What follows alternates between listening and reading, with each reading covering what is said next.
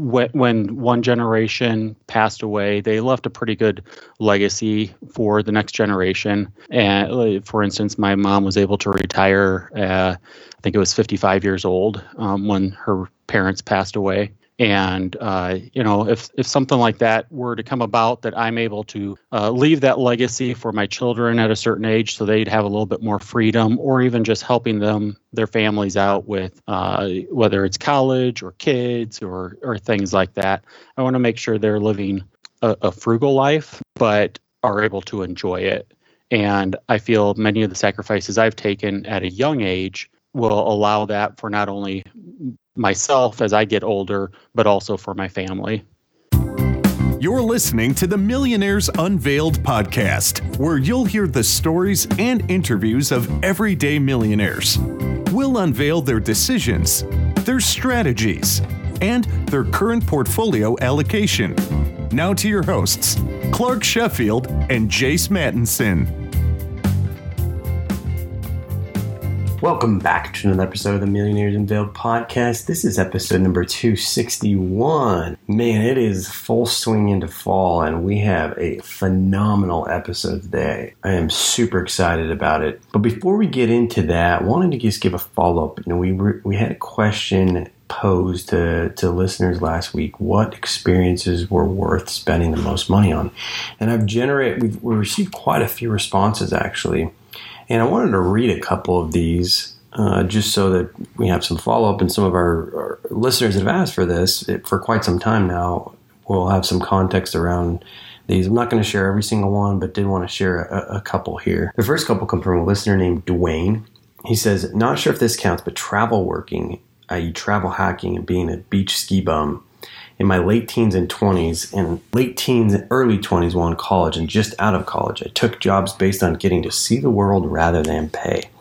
It definitely cost me money, as I could have been making larger investment contributions, but it was worth every second. During those years, I probably invested only 10 to 20% of every dollar that I earned. Said another is any vacation that my wife and I go on. Everyone is special in a different way. Road tripping to see a solar eclipse, scuba diving in Thailand, seeing Hawaii, camping through a hailstorm so bad it busted windows out of cars a few campsites down, staying in questionable Airbnbs that were cheap for a reason, wandering down Bourbon Street in New Orleans, etc. And the last one he said is hiking about 1/3 of the Appalachian Trail. Wish he could have done it all, but had to go to Alaska for seasonal work. So appreciate you sending those in, Dwayne. I wanted to read another one. This one comes from Jimmy. He said, travel. Yearly, weekly vacations with my siblings and their families, 2 trips to Israel with my wife and daughter, weekend mini vacations with my wife exploring Florida. And then he also said off-Broadway plays, concerts and local theater. And I'm going to read one last one from Julie. She says, travel, without a doubt. But when you travel, upgrade, upgrade, upgrade. We never did this when we were first married, and we didn't even do it when we had young kids. But then we started doing it, and that is the things and experiences that all of my kids now talk about. The things that we did when we upgraded. Stayed at a nicer hotel, they talk about the hotel.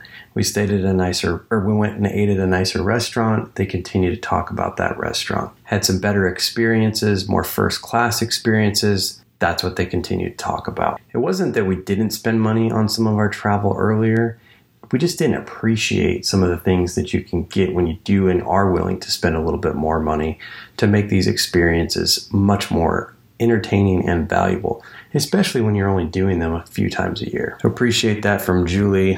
Wonderful submissions. I know I can't get to every single one of them. I think for our listeners, without a doubt, the experiences in travel, bar none, outpace any monetary expenditure on things. For example, things that you might have in your house or a bigger house or whatever it might be. Still waiting for a few of those. I'm sure they're out there and people appreciate spending some money on certain things. But for the most part, without a doubt, travel and experiences has been by far the most valuable thing that people spend money on. So for this week's episode, we have Jeff. He's a community college administrator. His net worth is $1.1 million. And about half of that is in various retirement accounts. We discuss leaving a legacy, attending the Berkshire Hathaway annual meeting, which he has done multiple times. He's 44. He began investing in his Roth a year after they became available, and he was raised by a single mom. So, tremendous story. We get a tremendous conversation with Jeff. You do not want to miss today's episode. Last week we had Tyson. He's an electrician for the government, and his wife works in retail. He has a net worth of about $1.3 million, and he joined us all the way from Australia. So go check out that episode. Without any further delay, let's get into the episode with Jeff. Jeff, do you want to just give us a little about your background and what you're up to now? Yeah, so I am from the Midwest. I am a community college administrator, and I have a decent income, but nothing huge. Father of 4 children, and married to my wife now 10 years. Awesome. And what is your net worth today? Right around 1.1 million. Congrats on being a millionaire. So what is the breakup of the 1.1? I have 620-ish thousand in retirements, mixture of Roth IRAs, traditional IRAs, and employer 401k, 403bs.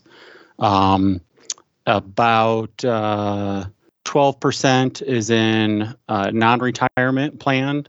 Just sitting there in investments, about 7% in cash, and about 26% or so in real estate. Wow, so you've got a pretty even split. Was that always the case? Was that the plan? It wasn't necessarily the plan. From a very early on, I was always interested in finance. So I read, even in high school, a number of financial books, and that one of my life goals was, okay, I want to get published for some research. I want to become a millionaire, and a few other things. And so far, I've gotten a couple of those checked off my list. Interesting. So let's back up here. The money that you've got invested in retirement accounts or tax protected accounts, is that primarily in stocks, index funds, bonds? It's a blend of mutual funds and stocks, individual stocks. I have about 60% of it is in the Roth, and the rest are in IRAs. Most of the IRA is when I left an employer, I rolled their retirement over to the traditional IRA, and I've been slowly converting those to Roths as the taxes work out each year. And so let's talk about that for just a second. So you're doing a Roth conversion on that traditional IRA money. Was a Roth not available when you were initially putting it in, several years ago to that previous employer? So the Roths, I've always invested in a Roth separate from my employer. Mm-hmm. Since I was 21, I've been maxing out my Roth. Back then, it was a maximum of $2,000 a year. Granted, I wasn't making much money, and some of the time I was in college even, so I had to scrape by. But I've been very diligent about maxing out my Roth from way back in that time. I think there's only been 1 year that I wasn't able to max it out completely. And then my employer, I've traditionally worked in higher education, and they typically have very good matching plans. And so that goes into their retirement system. And then as I've left an employer, in most cases, I've rolled that over to the traditional IRA just so I have more control over it. And then I begin to do the Roth conversion, like I said, each year, depending on what our taxes are going to be. Why have you done that conversion over the last few years or several years? Well, initially, I saw it as my net worth was growing more and more. I saw that as an avenue to leave a legacy with my children, where they could take that and build upon it. Now that some of the inheritance rules has changed to, the 10-year, they have to get it out of the Roth within 10 years. My motivation isn't quite as high. The other part is just running the numbers, seeing how growing tax-free, the numbers just work out, especially when you have a long investment horizon like I had when I started, and really to this day I still have. And so what were you planning? Were you planning on giving some of that to your kids then as part of their inheritance? Correct. My family, they work really hard and they live a fairly frugal life. And that's what I saw growing up with my grandparents, with my mom, is when one generation passed away, they left a pretty good legacy for the next generation. And for instance, my mom was able to retire, I think it was 55 years old when her parents passed away. And, if something like that were to come about, that I'm able to leave that legacy for my children at a certain age so they'd have a little bit more freedom, or even just helping their families out with whether it's college or kids or things like that. I want to make sure they're living a frugal life, but are able to enjoy it. And I feel many of the sacrifices I've taken at a young age will allow that for not only myself as I get older, but also for my family. Interesting. So you didn't have a number pegged, so to speak, for them. It was just, hey, I'm going to put this away. If I don't use it and I pass, I'm able to give that to them in a more tax protected way than maybe doing it another way. Yeah, correct. That kind of triggered a memory for myself. I was very close with my grandparents, and they'd travel to Arizona every winter as snowbirds. And I traveled for the first 16 years of my life. 14 of them were down there over Christmas. And I remember sitting in the swimming pool at the trailer park that they would stay at down there with snowbirds, and thinking to myself, just running numbers through my head. And I had to have been sixth grade at the most at the time, thinking if I had $1 million, that would generate at 5% interest. Back then, CDs were paying that. At 5% interest, that'd be $50,000 a year, and I'd have all the more of the money that I'd ever need. So I could just take it easy from then on out. Well, as you get older, things change and whatnot. So that's kind of where my $1 million idea came from. Now, the numbers that I'd run would be 1.8, 2 million area, and I could take a step back from working and maybe pursue some other opportunities out there. But no, it was never my intent initially to be able to leave a legacy to my children. But the older I get, I see that's much more possible. But, I also support some charities, some things like that. And I certainly want to put my support behind those type of endeavors also as time goes. Yeah, lots to get in here, Jeff. I was making a list here on my notes as you were mentioning it. So, no, it's great. It's great. So, how old were you when you became a millionaire? Let me start there. 43. I've been listening to your podcast for a while, and I always thought, I'm getting closer and closer to that number, and I don't sit down and look at my net worth maybe on an annual basis. I found that the best thing to do is buy stocks or buy investments that you plan on owning for the rest of your life and leaving it there. It's like Warren Buffett makes a comment like that, which other than the last 2 years, I haven't been able to go to the Berkshire Hathaway annual meeting. But prior to that, I went 15 years in a row. And did you really? Yeah. Wow. All my kids have been there. I guess it's worth it, huh? It's definitely worth it.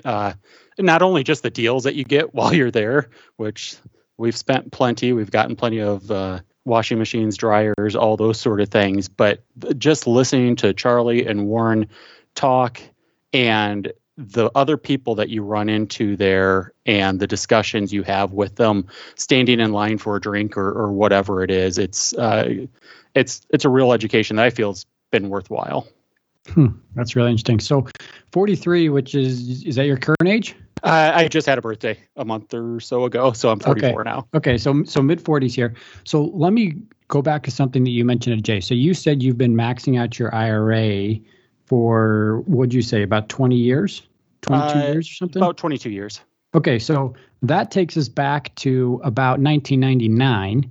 Roths started in 98. So you really started with Roths right after they became a thing. Correct. How did you get into that so quick? Because there's a lot of people that didn't really know it existed until mid-2000s. Yeah, so like I said, finance is something that's always interested me. I was in undergrad at the time, and I had an internship in Gary, Indiana. And I remember listening to the talk radio at nighttime I was in my apartment by myself. And there were financial podcasts that would come on. Back then, the Rick Edelman show was on. And I picked up one of his books and read that at that time. And I saw this, if you just start investing when you're young and max it out, as you get older, you'll never have to worry about money. Well, I was still uncertain about investments. So my first investments were with Vanguard because I knew that they were a low cost provider and whatnot. And I started buying their Star Fund, which is a blend of funds. It had large cap, small cap bonds and cash equivalencies in it. And I just knew, okay, I'm going to put my money in there. It's fairly well diversified. No one in my family really ever invested in stocks and mutual funds. They always put it into banks and CDs. So for me, it was a big risk to go out there and invest in mutual funds. Well, then as I began reading more and more, I realized, I need to get a more direct, not direct, but a stronger foothold into large caps, small caps. I didn't necessarily need the bond allotment that I had, and I certainly didn't need as much cash sitting around as I had. So how much cash, so transfer that to now, does that affect how much cash you keep on hand now? I probably keep substantially more cash on hand than what I need, but I've had some good luck with opportunities coming along. I was previously married before my wife now. And one of those things right after we got married is a duplex came on the market, and we were still living in an apartment. So I was fortunate. I was still in grad school. We were able to purchase the duplex with 20% down, so we didn't have to pay PMI, anything like that. The numbers worked out really good for that duplex. So our tenant paid the entire mortgage, and then we lived on the other side of it. And it also had a workshop on site, and a hobby of mine is building custom furniture. So it worked out really well for, I guess now we call it house hacking. I just saw it as a great opportunity. So having that cash on hand allows me to come across opportunities like that when they come up. And I think some of those are more valuable than I get a higher return than if they were just in the general stock market at times. Yeah. But you've sold that, right? You don't have any real estate anymore? I do. I don't. I only have my house. When my ex and I divorced, that was part of the assets, and we sold it. Sometimes I kick myself for not buying it at that time, but I no longer live in that area, so I'd have to have remote management of it and whatnot. But I ended up owning that property for 10 years. I lived in it for 5 years. After I moved out, I bought an acreage that I redid everything with, working on it myself, additions, gutted the entire thing, electrical, insulation, drywall, all that good stuff. Wow. And my duplex with their tenants paid for the duplex, but also paid my mortgage on the house that I was working on, plus the other parts of it. So it really worked out well. Yeah. So no other real estate besides your home you just mentioned. How come no HSA? My current employer offers the HSA, and I never had that before. And having 4 young children, and there's no matching for the HSA for my current employer, the numbers just didn't work out for us. And I'm kind of glad that I didn't go down that route. When I first started with my current employer, it was within the first 2 weeks my daughter broke her arm, and I knew I wouldn't be able to pay for that necessarily out of pocket, and I certainly didn't have that much, wouldn't be able to have that much in the HSA. So right now we're still doing the traditional. My income's relatively low; it's just over $80,000 a year, and for a family of 6 total, and investing in the Roth IRA each month, our budget's pretty tight, and being able to pay that additional is a little more than what we decided we could handle. Jeff, it's pretty remarkable. You've got, this income that's grown, but obviously you started early investing in the Roth, something that was pretty new at the time you did it. Grown this to $1 million. You've got several years ahead of you. Do you ever think of just taking the foot off the gas a little bit and not contributing quite as much and maybe spending more? That's something that I really struggle with right now. It was interesting once my wife and I saw that, hey, we hit that $1 million mark. It was quite a relief because I can see, that exponential growth and how well it's going to pay off and has paid off. We have done a couple extra things that I don't have that internal worry about finances quite as much, but I'm still maxing out the IRA. I'm still diligent about what we spend money on. We do some, like I said, extra things that we've been doing this summer with the kids since we realized we hit that number. But I'm still motivated to keep saving, at least for the time being, at the rate that I have been. Do you have any idea how long you'll keep at that pace? Not necessarily. I feel my job is fairly secure, so I'm going to keep saving for sure. But if something were to happen with my position, I could certainly take a step back and maybe more deliberately seek out other opportunities out there, maybe change career fields or something of that nature. I've always wanted to dip my toe a little deeper into the world of entrepreneurship, but it's a very scary thing for me to do. Much like investing in the stock market, no one in my family that I'm close to has ever done anything like that. So it's it's a big risk. And I'd like to make sure that there's enough money there to generate funds for us to live off of, and then maybe explore some of those things. So, like I said before, maybe the $2 million mark might give me a little bit more relief that way. I know that'd be generating the type of income that I already produce, even with the 4% withdrawal rates. I wouldn't be as concerned. Where do you go from here? If you're going to continue at the rate you're going, is there that target number that you would slow down, or that maybe you would take that leap into entrepreneurship, or are you trying to get to a certain level that'll give you enough peace of mind to walk away from a normal W-2 job? I think it would depend on the opportunity. Does it pass a litmus test? Is it realistic that I could make enough to support my family in the area that we live, to keep going to the schools that we go to and whatnot? If the right opportunity came along that was more entrepreneurship based, I'd certainly take that dive. And that's why there's some of that cash sitting aside, is if something like that were to come along.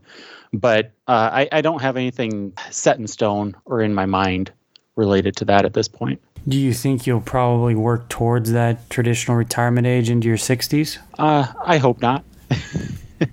I think at the rate that my funds are growing, and granted we will have a setback and whatnot, but if I continue to be disciplined and whatnot, I'd like to retire earlier. And that's another thing that's in my family and my history that I've seen many times is my mom retired when she was 55. She still did a little part-time work just for fun, but they travel down to Florida every year to Give Kids a World and volunteer all winter long with families that have some sort of disability or whatnot, and the children and Make-A-Wish Foundation, things like that. And I want to be able to support those type of projects and get involved with those sort of things as long as my finances allow me to. And I had a great example with my mom to see that. How did you get the nerve or the ability to start investing in the stock market when nobody else in your family had, or anybody you hadn't been around, and then go to the meeting at Berkshire Hathaway? I mean, that's pretty crazy. I don't know anybody that's been as much as you have. Yeah, so it kind of like my family's very anti-debt, and that's how I was raised. Is no, don't borrow money except for a house or an appreciable asset. And I remember filling out the application for my first credit card, and I was super nervous. I almost tore the thing up multiple times and whatnot because I'd heard so many horror stories about credit cards and whatnot. And it was very much the same thing when I was filling out my application for Vanguard to start investing in money. And I figured, you know what? It's not that much. I can do this. because back then it was $2,000 a year. Even as a college student, it was a risk though, and I was very nervous. But I weighed that out by buying that star fund, the fund of funds, and that I felt had a good cash holding, a good bond holding, and then a good mixture of small caps, large caps, international funds. So I figured if anything, I am protected by a fund that doesn't have large drops, but still has exposure to the stock market. And it took me, I'd say, 5 years before I started just putting money into the total stock market and small cap index and things individually. And then it was another 5 years or so before I just started buying some individual stocks all as a mixture with that. So Jeff, let's back up here. And I know we kind of jumped into everything, and now we're going to really back up to your story. But I'm curious, you mentioned you had the good example of your mom on finances. You mentioned to us before we started recording the show that you grew up with a single mom, right, and your sister. How did that affect your upbringing, your life, and your thinking about finances? And really just kind of take us back to what's your story here? How did you get involved in the job you're in? Yes, I was raised by a single mom, along with my sister. She was a nurse for 36 years in labor and delivery. That's back when nurses did not make much money. I remember her telling us once she went 7 years without a raise. Due to that, and our dad wasn't really in the picture. He'd come by once in a while, maybe once in a month, every 2-3 months. And with that income from my mom, we lived a very frugal life. We never did anything too extravagant, but we never realized that we didn't have much money. But due to her frugality, she saved diligently. She made sure she did not go into debt. And that was a great example. Now, couple that with my dad, who kind of lived the opposite mindset of that. And I remember hearing a story once about when they were married. My mom went to go buy a new car, and she went down to the car dealership, and she came back without the car. And my dad said, well, where's the new car? And she said, I didn't have enough money. And his comment back was, well, you just get a loan, and went down there and got the car with her with a loan. And apparently my grandfather went ballistic when he heard that. But, very, very understandable. And, it was just one of those things growing up. There weren't credit card debt. If we didn't have the money, we didn't get it. Yet we didn't know that we didn't have much. And that was a great, great lesson. We didn't go out to eat much and whatnot. And those really formed the way I lived my life. Now, I'll admit, especially when I was married to my first wife, I was still in graduate school. She was working as a teacher, and we had a rule of going out to eat once a week. And I used to get in a lot of trouble when I considered going to McDonald's once a week, going out to eat. But I knew our finances, they were tight. I wanted to conserve those funds, because I knew by doing that down the road, life would be a lot easier. And I'll say, even with our rental property that her and I owned, and even throughout the divorce, we didn't have any kids, so it was and we didn't have any debt. It was a very easy divorce, but she got a substantial amount of funds from that divorce. And if she manages them correctly, she's pretty set for life also. And that was kind of a step back for me financially, but because of how I was raised, I can weather those little storms as they come along. Hopefully I answered that question. No, it was great. And then I guess my follow-up to that would be, how does your upbringing impact how you're teaching your kids about money now? So, so the Berkshire Hathaway meetings, I had always read how amazing they were. And then I realized, shoot, they're in Omaha. So I might as well, back then the Class B shares were, I want to say $2,000 a share, something along that line. Why are we talking Class B, Jeff? I thought you were Class A. So right.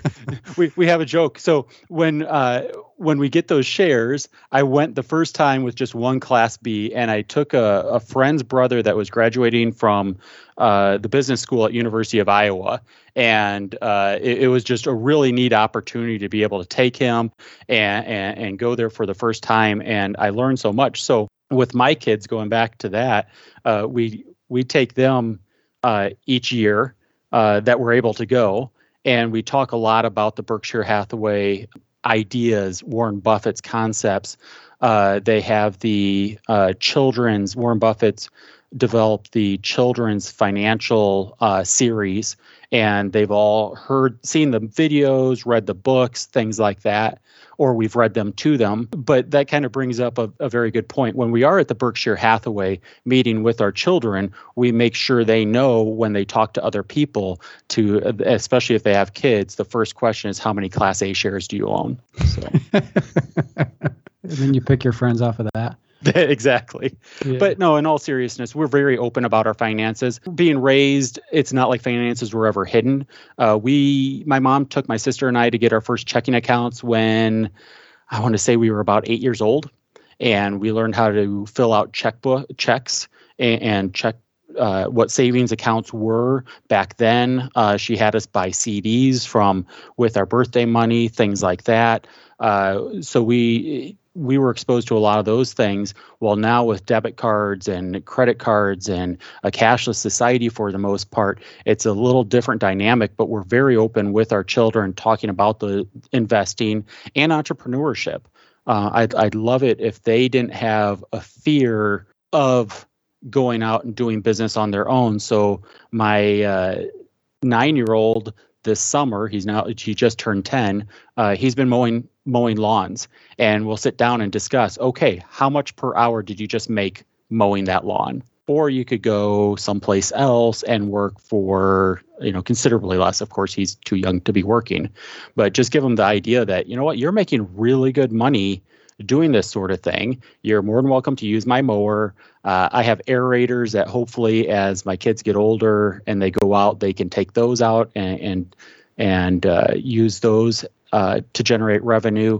I try to enable them to find value in things and be able to turn that into a profit. We just got off a little spending spree of buying some used mini bikes, the little motorized mini bikes, and we've been working those up, and I've told them we got them for a good deal. We're putting some elbow grease into them. You're getting to ride them and have fun, and in the springtime we can probably sell those for a profit, and you'll be able to keep that profit, and you can choose what you want to do with that. I hope that you make the choice to invest that in something else as time goes. That's really neat. So just for our listeners here, Class B today, I looked up Berkshire Hathaway's trading for about $285. Class A, $430,700. It went up 1.34% today. So if you own Class A, you made $5,700 today. Nice. Not too shabby, right? Yeah. I don't have quite the equivalent to that many shares. Yeah. Well, and you got to keep in mind that Class B split a couple times. True. As they, especially when they bought Burlington Northern Santa Fe, which I live fairly close to the Mississippi River and a railroad track, and there's a Burlington Northern Santa Fe train going by me right now. So that's also fun to be able to point out to my kids, hey, we own a portion of that company, and be able to explain to them how business and investing works. So I think that's an advantage they're going to have that I just never had. Yeah, neat. So let me keep going here on the kids. You mentioned to Jace earlier about talking a little bit about legacy and leaving money with kids, and you want them to be able to live. You want them to be living a frugal life, but still be able to enjoy the money. So have you and your wife thought much about how much to leave them, or as this net worth continues to grow? I mean, what does that look like? We're still looking to see as our net worth grows, how we'd want to handle that. It really depends on how the market does over the next, hopefully 40, 60 years or so. But it's certainly in the back of our minds. Even in our estate planning that we've already done, we have a couple safeguards in there to make sure that it isn't a young kid left with substantial funds if something were to happen to her and I. And hopefully they'll be able to, whatever we do leave them, they'll be able to utilize it to better their lives, maybe go down an entrepreneurship track, I guess the world is their oyster. They'd be able to do what they want. And we haven't spoken about specific numbers or specific goals in leaving that. But like I said, the example left for me is how my mom has been able to go and do a lot of volunteer work at a number of different organizations that she's passionate about, and she's also been able to make some decent donations to those organizations.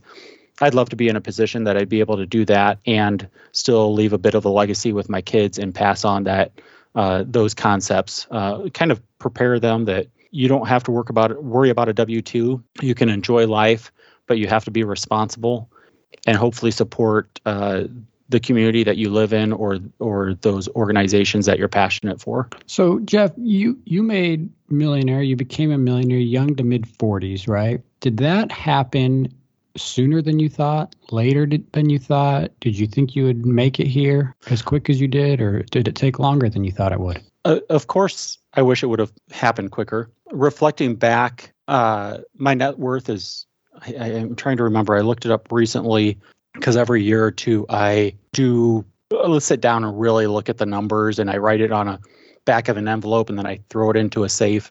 And my net worth has about tripled in the past 10 years. And so that was a huge surprise to me. Normally, when I'm figuring out in my mind the rate of return, I make the assumption that the funds will double every 10 years. So to see it doubling every 3.3 years was quite shocking to myself. It came much quicker than what I was anticipating, especially figuring out this 10-year doubling, and it was really occurring in every 3.3 years. That was quite a shock. And of course, everybody tells you that, that first million's the hardest, the next ones come much easier. Well, we'll see. I'm still a little hesitant about believing that quite yet. Did you worry about money? Do you still worry about money? I worry about day-to-day my cash flow. Yeah, I certainly do. And at what point or what net worth do you think you'd have to have, or what cash flow, or however you measure that, until you don't worry as much? I think around the $2 million mark, I'd feel more comfortable maybe being able to offset my annual income with investments, or maybe even more than that. Another little dream of mine I had when I was younger was it'd be great to make $1,000 a day. And for so long, I've thought, okay, I've got to find a job that's going to pay me that much. And my track record, the field I'm in just doesn't pay that much.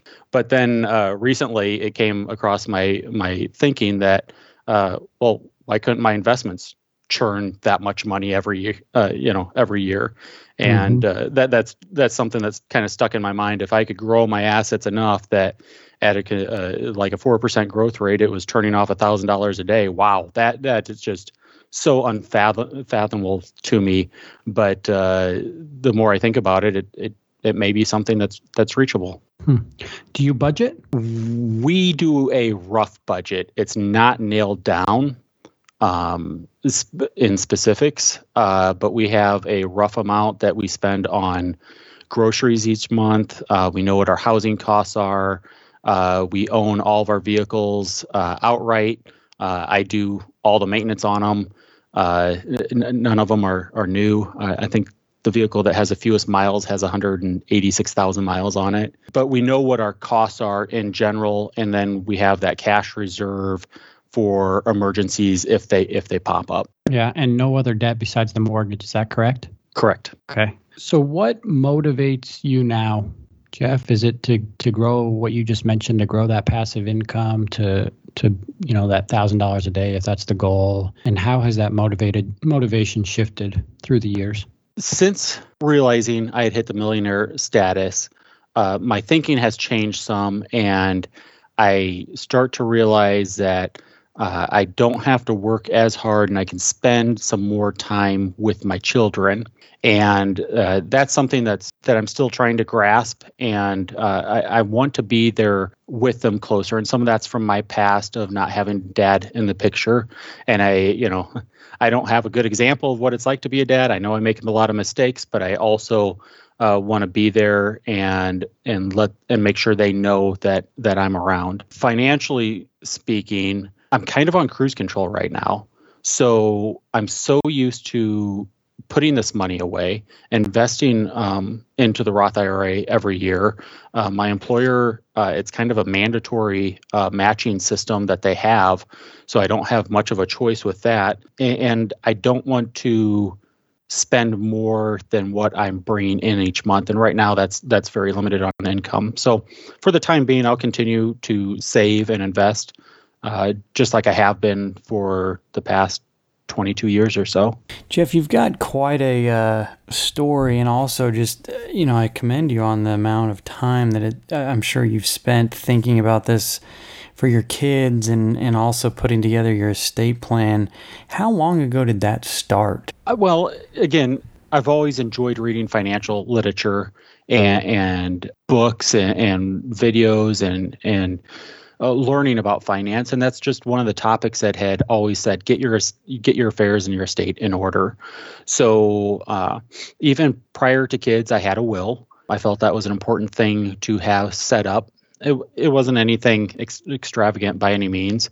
And then once I started having kids, I wanted to make sure that the funds that I did have when I started having kids would be allocated to them the best way possible if I wasn't in the picture.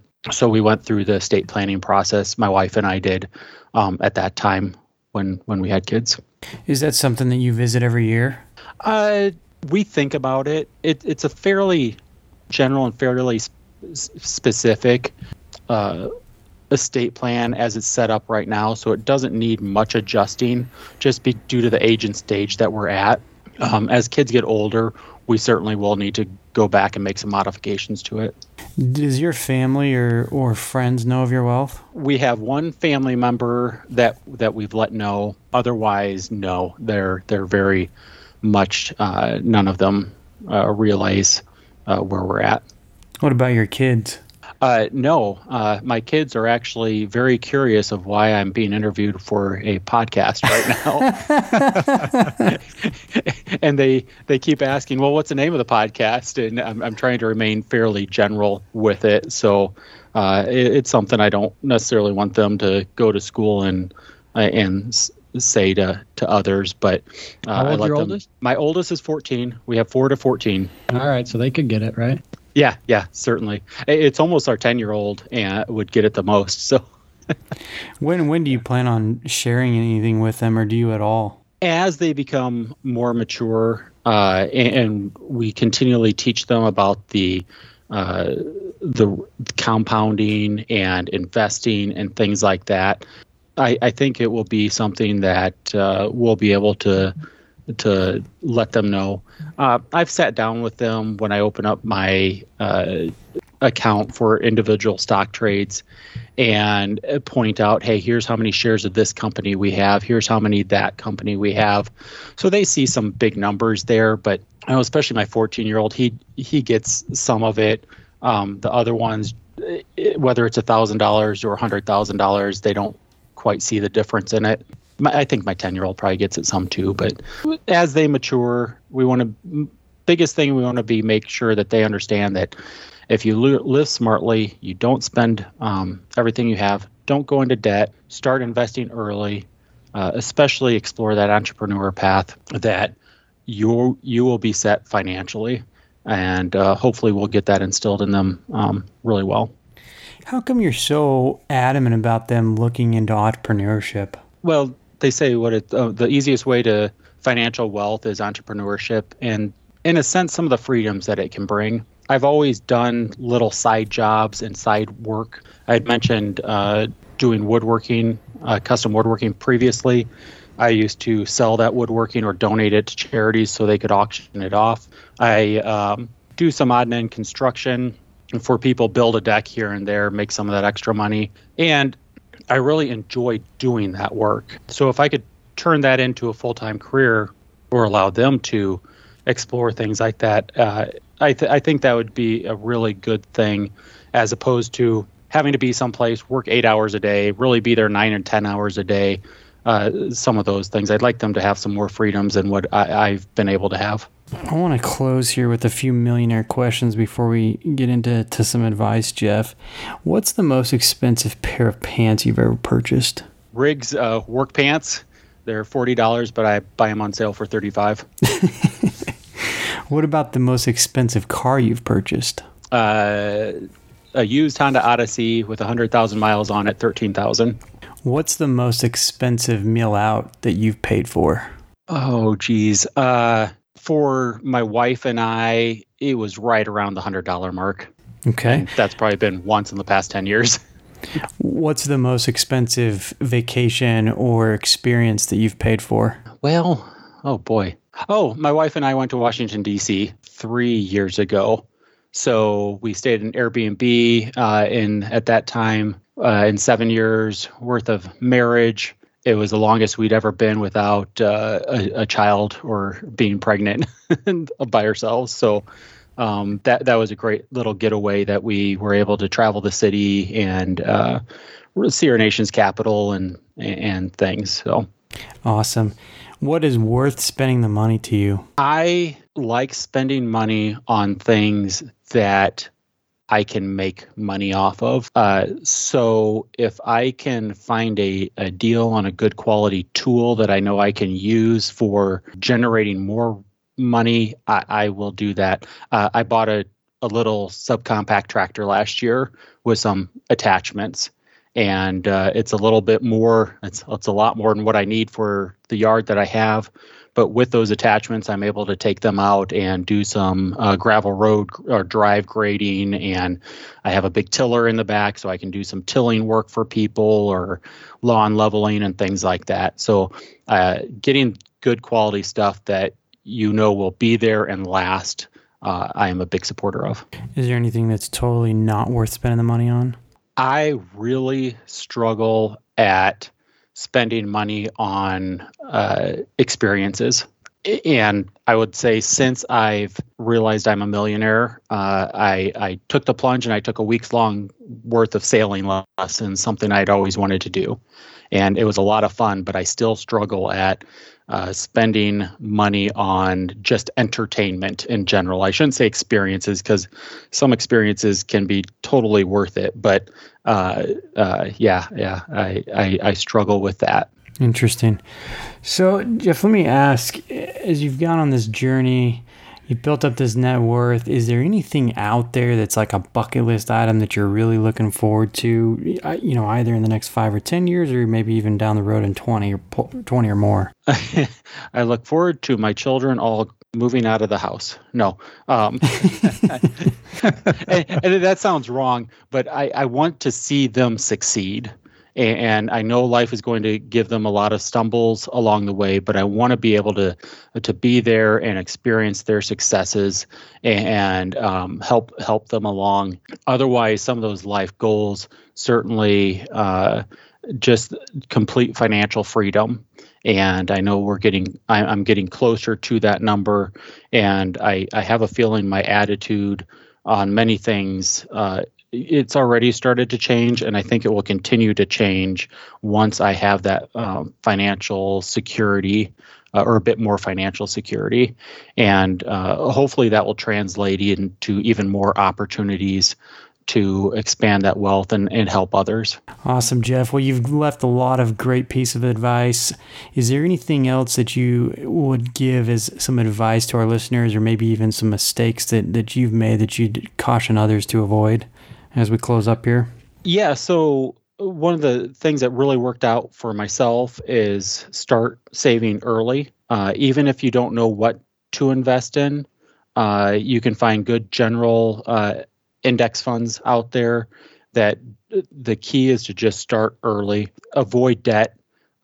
So much of many people's problems are exacerbated just by the amount of debt they have. I enjoy reading about finance. Not everybody does, but there's so many resources out there that learn as much as you can about finance when you're going down that path. There's some good books that are very easy reads that are a wealth of information.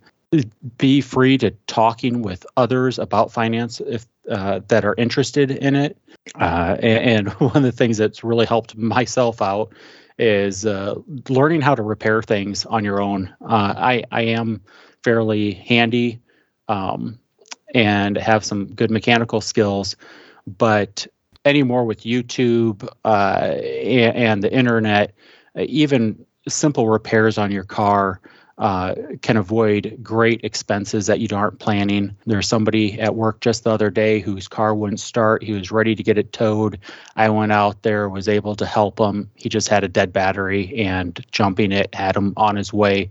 So instead of a tow charge and then a repair shop's charge for a new battery, he was able to drive it down the road and just get a new battery put in for a fraction of the cost. Those little things add up substantially as time goes on. Awesome. Well, Jeff, appreciate you coming on the show. Net worth of $1.1 million. Thanks. Thanks a lot. Have a great day. Thanks, Jeff. Thanks for listening to the Millionaires Unveiled podcast with Clark Sheffield and Chase Mattinson. For more stories, investment opportunities, and information, check out our website at millionairesunveiled.com. See you next time when you'll hear from another everyday millionaire.